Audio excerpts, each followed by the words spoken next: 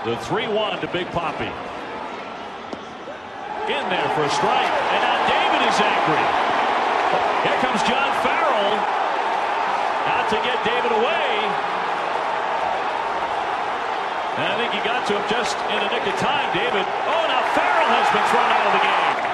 David Ortiz hopping Matt Hanley. Ramirez is over to move him away. The count 3-2 now.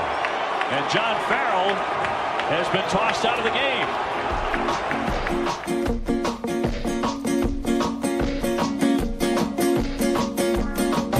On the highway, on the freeway, in the airport, in the airplane, in the air train. So one of the reasons that we started doing this message series is because so many times in our lives we have people that focus on what our weaknesses are, whether it's an employer or someone that's critical of who we are. And so we become obsessed about our areas of weakness. And what would life be like if instead of focusing on our weak areas and our weak points, we actually focused on our strengths? Years ago, Rob Fuqua was the senior pastor at Williamson's Chapel. He had just moved in, and we had started talking about a continuing ed that I was going to go to and how I was going to focus on goals and visions for the next year. And I told him that I was going to go to a retreat on church administration. I was going to go to a session on that. And he looked very puzzled at me and he said, "Why would you do that?" And I said, "Well, because that's what I really, really, really am bad at." And he said, "Why? That would be stupid. That would be a total waste of your time." He said, "You can always learn to be better at church administration. And thank goodness I have over the last 10 years, or we'd really be in trouble as a church." But he said, "You're never going to be great at it." And that's what you do. You surround yourself with other people who do have those strengths and who are great at that. But probably you're not ever going to be. So why would you spend your time and your energy focusing on something that you're never going to be great at? Why don't you focus on what your strengths are instead? Well, today in corporate America, many people are using this thing called Clifton's Strengths Finder. I invite you to go to the West website, headingwest.org, and there is a link there on the bottom of our page. You can go take this. It costs about $20, but the report is so interesting, and many of you have shared your strengths with me over the past couple of weeks, and I've really enjoyed reading your reports. You get 5 key strengths when you get your report back, and it tells you what they mean. And so last week, we walked through what executing strengths were. Today, we're going to talk about influencing strengths. Today's message and last week's and the next two will be just a little different. It's more of a teaching message instead of a rah-rah, let's all feel good and warm and fuzzy about God. I mean, we will talk about God. We'll talk about an example in the Old Testament of someone who used his strengths of influence for positive and negative. And we're going to look at how it ended up for him in the end. And hopefully that will offer us some inspiration as we walk away today, I hope, embracing the fact that we all can influence other people. You don't have to be a famous movie star or have some kind of public platform to influence people, which was revealed by your replies just now. So thank you for doing that. There was one public figure, and now I'm intrigued and want to find out more information about this person. It's called his name is Roman Atwood. He is a YouTube blogger or vlogger. Have you ever heard of him? Will you clap? A few of you have. I'm really interested to look that up. But here are the other responses that you all said. A teacher, a grandma, your friend's father, a surrogate mother, your church, your mother, your father, your husband, your wife, your coach, a daughter, a son, a best friend, a father-in-law, a mentor, and a boss, and some pastors. As some of you were writing to me, sharing who has influenced you, you were putting why. And Scott took, I refused to go yesterday, our daughter back to college. And I am a wuss when it comes to emotions and saying goodbye. So I packed her up and did all the mama things. And then I wished them farewell and said I needed to work on a sermon. But so maybe I'm just a little emotional. But the fact that you guys, the thoughts that you said about the people who have impacted you and influenced you, if these people are still with us on this earth and have not not moved to Life in the Church Triumphant, I really would invite you to take just a few minutes and tell them what you told me. Because at the end of the day, and that's one of the reasons that we're talking about this today, I really believe people just want to know that they've made a difference. When I find that there's ick or turmoil in the church or in an organization, it usually traces back to whether or not people know that they matter. And I do believe sometimes we really mess up on that. I know I do. In communicating to other people, hey, you make a difference. You make a difference in my life. You make a difference in this organization. You make a difference on this earth. People want and need to know that they make a difference. So later on, or if you're really bored, you can go ahead and do it now. I'll know that you're bored by the radiation of the light on your face. Go on and tell these people what they mean to you, because guess what? People, yes, I see you waving your phones at me in the back. Thank you. People do want to know that they make a difference. So this morning, I'm going to tell you a story about a guy named Jacob. Have you heard of Jacob? If you will, clap. If you have no idea who this person is, if you will, clap. All right, a few of you, good. I always like it when you don't have any background information on biblical characters. It makes my job really fun. And that way you also know that I don't screw up, or you don't know if I screw up. So Jacob was this guy. That was funny, thank you. Jacob is this guy from the Old Testament. He is known as one of the patriarchs of the Jewish faith. Ultimately, at the end of the day, he is the father of the 12 tribes of Israel. He and his wives give birth to sons, 12 different sons, and they end up overseeing the 12 tribes of Israel. But that is not how his life started out. But Jacob has the key qualities of someone who is a strong influencer. So he really did use all the gifts that God had given him to influence others. But it's so interesting to see how his journey started, because he ends up like this great patriarch of faith, but that is not how it all began. He was born to Isaac and Rebekah, and they went barren for like 20 years and never thought they were going to have a child. And then finally she became pregnant, and in her pregnancy she was experiencing a lot of physical pain. And so she was praying to God, and scriptures in Genesis tell us that God revealed to her through a prophecy moment that she was going to give birth to twins. And the reason that she was in so much pain is that the twins were fighting one another in the womb.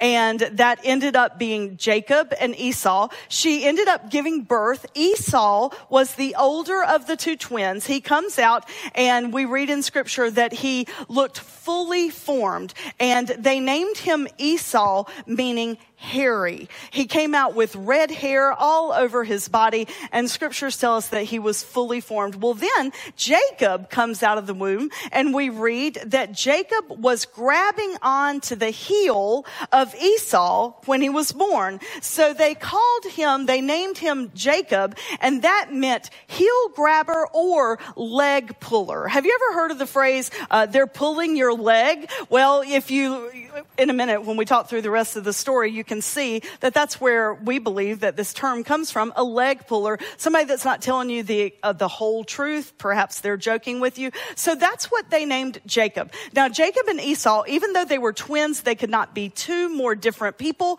Esau was like his dad. He was big and burly, and he was a hunter and an expert marksman. And so he and his dad had that in common. And you read in scriptures that the father favored Esau, but the mother, Rebekah, favored Jacob. So now, remember, Esau's this avid hunter, and Jacob, they say, was a mild-mannered person who just hung out around the tents. And so one day, Esau comes back to the tents, and Jacob's there, and he is famished because he's been out on the field all day long hunting. And he's so hungry, he comes up to Jacob, and Jacob had made some delicious stew. And he was so hungry, he said, hey, I'll give you my birthright if you you will give me some of that stew. And well, Jacob asked him to do that, and he said, okay, I'm so hungry, I will do that. And so he did. So then time passes, and they continue their living. And so there was like a birthright and a blessing. There were two different parts to their inheritance. So later on in their lives, Isaac, their dad, becomes blind. He is nearing death in his old age. He's blind.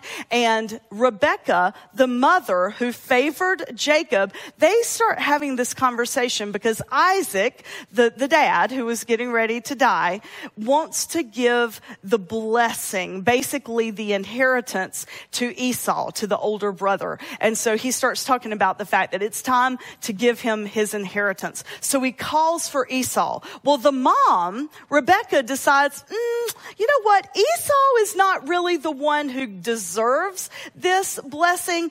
Jacob does. So they begin this phenomenal plot for him to be the inheritor. I want you to listen to just a little bit of the scripture passage. It's a little longer than what I normally read, but I want you to see what happens because I want you to see the manipulation that Jacob actually enters into against his brother Esau. Because one of the things that I think happens to us in our lives, I know it happens in mine, is lots of times I feel like, I don't have enough power or impact to have an influence. Usually, like on Sunday morning, there's an energy and a vitality that exists in this place when we're all gathered together and we're worshiping God, which is what we're here to do. My job is to help us lead to do that. But then by Monday, when I get our stats report, if attendance is down or if our money's down, then I'm convinced by Monday night that I have killed the church. The strategic team loves it when I have weeks like that because then my subsequent emails to them are, they hate me, I suck as a pastor, I think it's time for me to move, because in the Methodist Church, they move you around. Amy Coles is my mentor. Typically, I write her and say, I've killed the church. She writes back, no, you have not, with little periods in between the words, and we go through that. Do you ever feel like that? Do you ever feel like, really, that you just stink? That you don't make a difference? Truly. I guarantee you, if we're vulnerable enough with each other and with ourselves, and we admit it, we do. We all struggle, and we feel like perhaps our lives don't matter, and that this minuscule opportunity that we have to make a difference in this world, we're really not doing what we should be doing or how we should be doing it, and we feel this big. When honestly, we have the opportunity to have an impact that is so much bigger than we can possibly imagine. But we don't believe that about ourselves. So that's why I'm telling you the story about Jacob. He ends up being this phenomenal leader. And he gives birth to he's a huge part of giving birth to the Jewish nation. But he really screwed up at the beginning. And so that's what I want you to hear about right now. It's taken from Genesis chapter 27. Now, Rebekah was listening. Remember, that's his mom, when Isaac spoke to his son Esau. So when Esau went to the field to hunt for game and bring it in, Rebekah said to her son Jacob, I heard your father say to your brother, bring me the game and prepare for me some savory food to eat that I may bless you before God before I die. Now, therefore, obey my word as I command you. Go to the flock. Now, remember, this is the mom talking to the son. I want you to get me 2 goats so that I may prepare them for savory food for your father, such as he likes. And then you are going to take it to your father to eat so that he'll bless you before he dies. But Jacob said to his mom, look, my brother Esau is a hairy man. I'm a man of smooth skin. Perhaps my father will feel me and I shall seem to be mocking him. And then he'll bring a curse on myself and not a blessing. And his mother said to him, let your curse be on me, my son. Only obey my word. Go get the goats. So he went and he got them. He brought them to his mom. She prepared savory food such as his father loved. Then Rebekah took the best garments of her elder son Esau, which were with her in the house. She put them on her younger son Jacob. She put skins of the goats that he had just killed on his hands and on the smooth part of his neck. And then she handed him the savory food and the bread that she had prepared. He went into his father and he said, "My father, here I am." And the father said, "Who are you, my son?" Remember, he was blind, but he could still very much hear. Jacob said to his father, "I am Esau, your firstborn. I have done as you told me. Now sit up and eat of my game so that you may bless me." But Isaac said to his son, "How is it that you have found it so quickly?" He answered, "Because the Lord your God granted me success." And then Isaac said to Jacob, "Come near, that I may feel you, to know whether or not you are really my son Esau." So Jacob went up to his father, who felt him and said, "The voice is Jacob's voice, but the hands are the hands of Esau." He did not recognize him because his hands were hairy, like his brother Esau's hands. And so he blessed him. He said, "Are you really my son Esau?" And Jacob answered, "I am." Now that is some use of some influencing strengths. The influencing strengths that we have go along with maximizer. That means that we achieve the very best. We strive for excellence in everything. Woo, communication. And we're going to walk through each of those briefly in just a second. But I want us to really, really take a look for just a second. Here is this man of God, and he wants something so badly. He's already got the first part. He already got the birthright. Now he wants the blessing. He wants the inheritance. He wants it so badly that he uses all the skills and the talents that he has to convince his father that he is the right one. And he's got the help of his mom, who is also a devout, follower, a worshiper of God, of Yahweh. And they win. They succeed. Now, the beauty of the rest of the story is, well, first of all, of course, Esau finds out. Like, Dad sent him out to hunt, right? So don't you think he did what he was supposed to do? He went, he killed the game, he came back, and he's in there and he's getting ready to go into his dad, and he figures out what has happened, and he is furious. If you continue reading in Genesis 27, it talks about how he was so angry, and then Isaac finds out that they betrayed him, and he begins shaking violently, and scripture's going to tell us that, the whole family ends up torn apart because of this. Jacob runs away to a place called Haran. And then after he stays there for a little while and ends up marrying a couple of different people, then he heads with his whole family to this place called Canaan.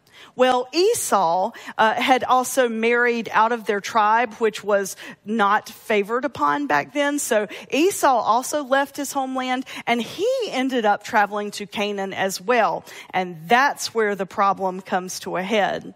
Jacob's going to Canaan.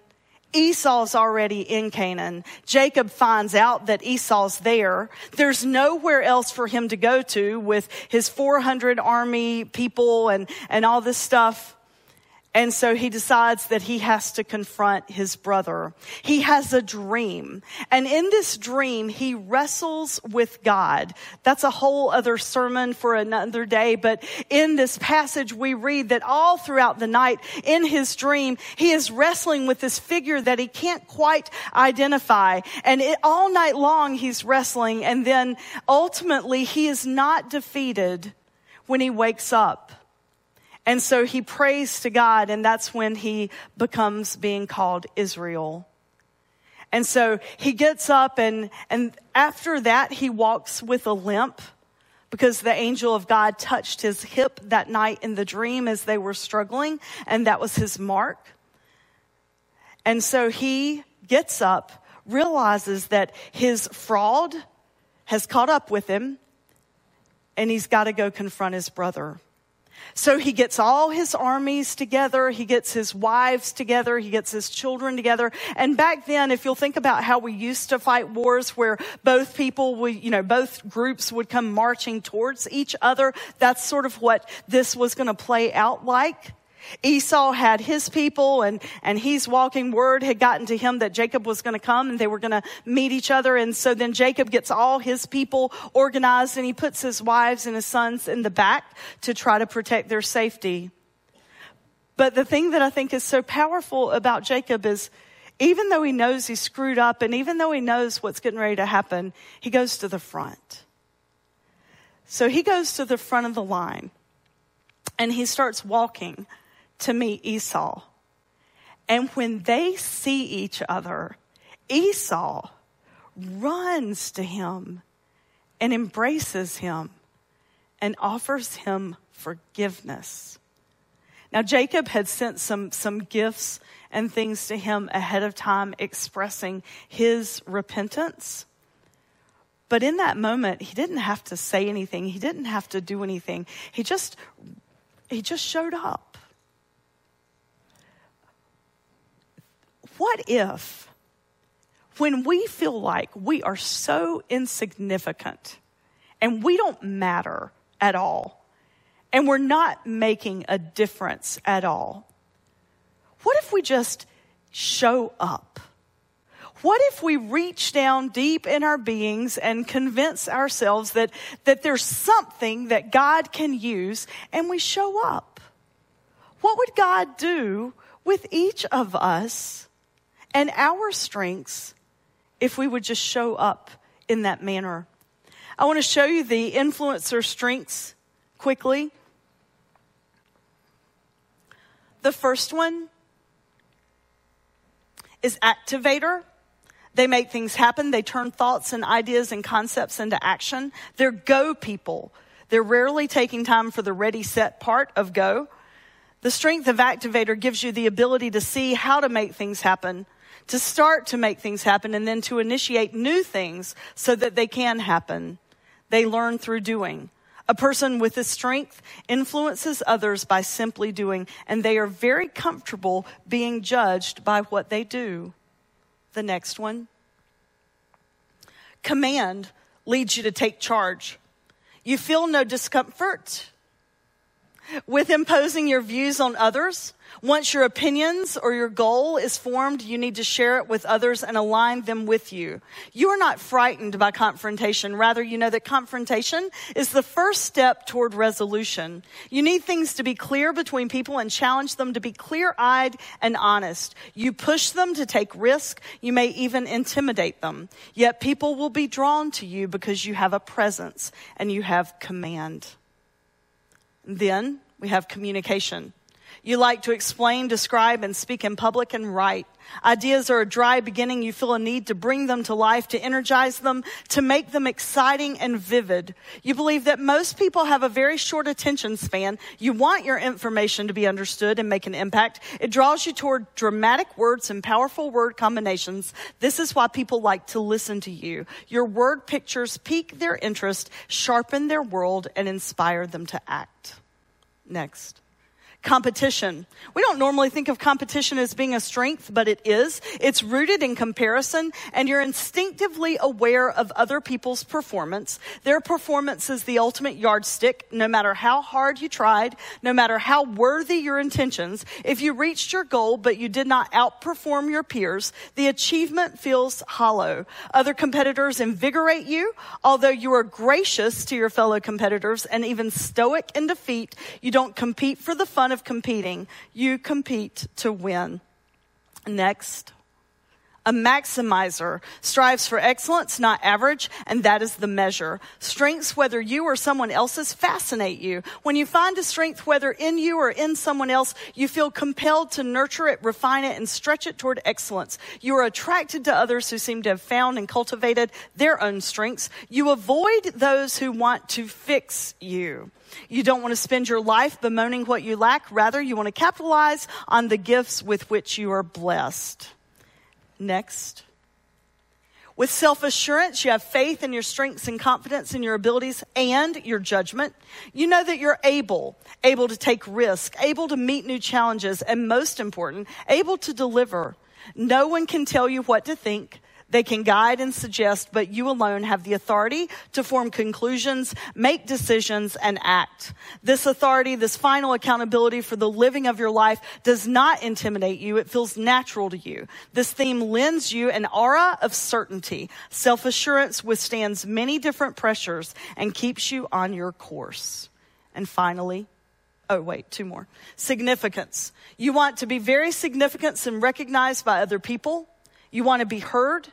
You want to stand out and be known for the unique strengths you bring. An independent spirit, you want your work to be a way of life rather than a job. And in that work, you want to be given free rein, the leeway to do things your way. Your yearnings feel intense to you and you honor those yearnings. And so your life is filled with goals, achievements, or qualifications that you crave. Your significance theme will keep pulling you upward and keeps you reaching. And woo. It stands for winning others over. You enjoy the challenge of meeting new people and getting them to like you. Strangers are rarely intimidating to you, but instead are energizing. You're drawn to them. You want to learn their names and ask them questions and find some area of common interest so that you can strike up a conversation and build rapport. You're rarely at a loss for words. In your world, there are no strangers, only friends you haven't met yet. And lots of them. If you have that strength of woo, we would love to have you on the greeting team here at West, someone that's interested in meeting new people and getting to know their names. Those are the influencing strengths. And believe it or not, we all have those at some place in our strengths list, but they may fall near the end or they may fall near the beginning. But the bottom line is we all have a chance to influence others. And I do believe when we use our strengths and our gifts to have influence, then our lives are changed. Just like I said last week, it's still true today. I want you to take a look at this video clip. This is a real life influencer that's not a couple of several thousand years old from the scripture. This is a man whose life started out and he was a troublemaker. He was always in trouble with his mom and with the leaders in his school. And frankly, he even got in trouble with the law. And then he finally found something he really liked. He liked to run. And so he started running, and then he ended up being drafted into the war in World War II. We talked about him a couple of years ago here. There's a book about him called Unbroken, and there was also a movie made about him. Rather than watching a clip from the movie, I want you to see this clip of family members and friends talking about Louis Zamperini. He is a man that would not have told you in his 40s and 50s that he would have influence on millions of people. But his life is testimony that each of us, in whatever situation we have, and no matter how insignificant we may feel, we have the power to make a difference. Check this out.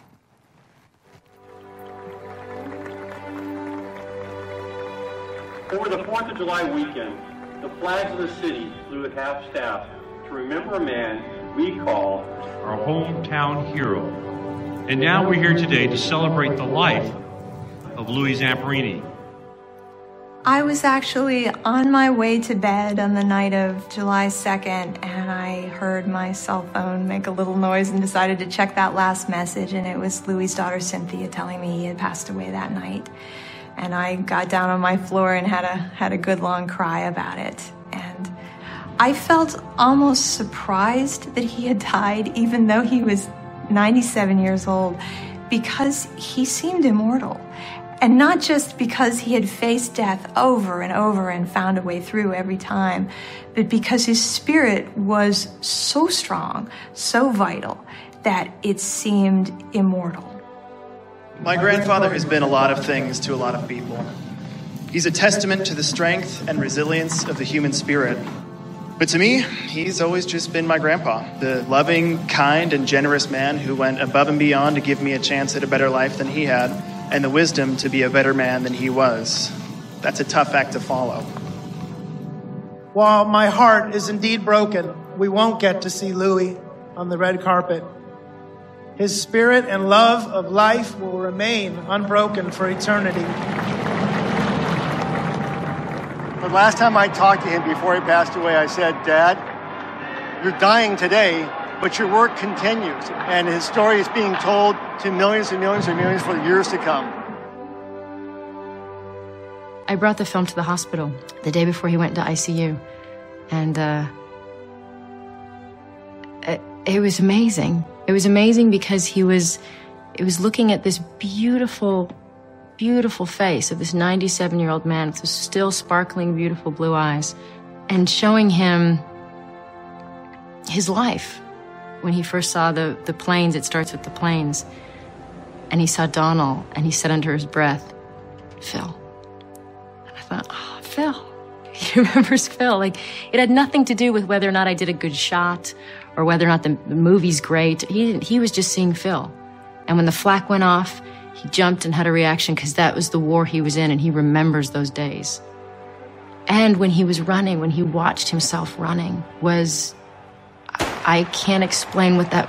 I felt so privileged to be witnessing this moment, watching somebody who's at the end of their life, watching himself be at the peak of his physical ability and seeing himself with his brother, who, in Louis's mind, he was a very, very devout Christian and believed as soon as he passed away, he would be with Pete again and his mom and dad. And so to watch him reflect and kind of visit with them and remember their times together right before he was preparing to be with them in heaven, it was extraordinary.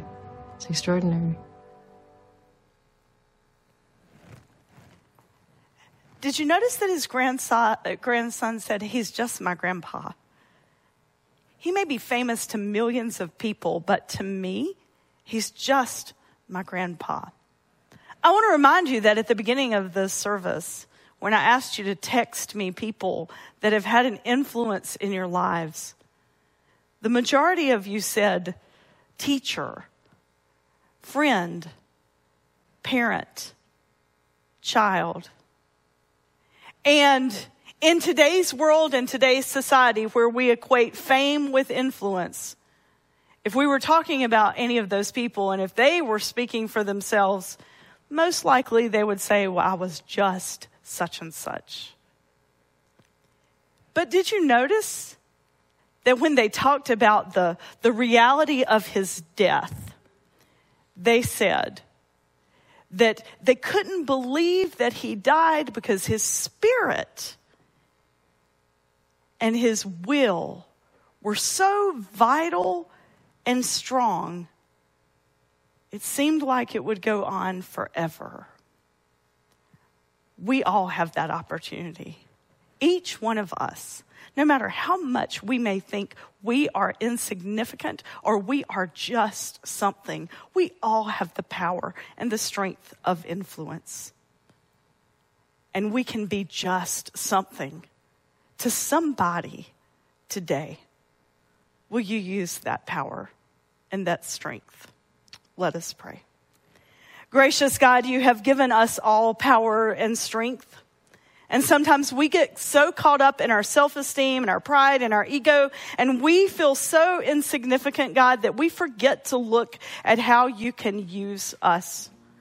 So I just ask right now that to each person that is in this room and everybody that's worshiping with us online, God, show us who it is that we really are.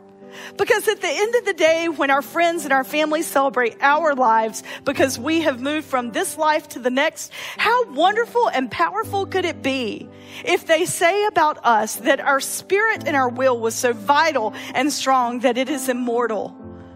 God, if we would live each day as if we can be immortal by the way that we love one another, what a difference we will make. God, hold us in your strength and show us our own. In Christ's name we pray. Amen. So this quote is attributed to Nelson Mandela, but actually he used it in his inauguration speech. It was written by Marianne Williamson 2 years before. And this is our benediction for today. Our deepest fear is not that we are inadequate. Our deepest fear is that we are powerful beyond measure. It is our light, not our darkness, that most frightens us. We ask ourselves, who am I to be brilliant, gorgeous, talented, and fabulous? Actually, who are you not to be? You're a child of God. Your playing small does not serve the world. There's nothing enlightened about shrinking so that other people won't feel insecure around you. We are all meant to shine as children do. We were born to make manifest the glory of God that is within us. It's not just in some of us, it's in everyone. And as we let our own light shine, we unconsciously give other people permission to do the same. As we're liberated from our own fear, our presence automatically liberates others. May we go and be a people that let our light shine and liberates all people. Go in peace. Amen.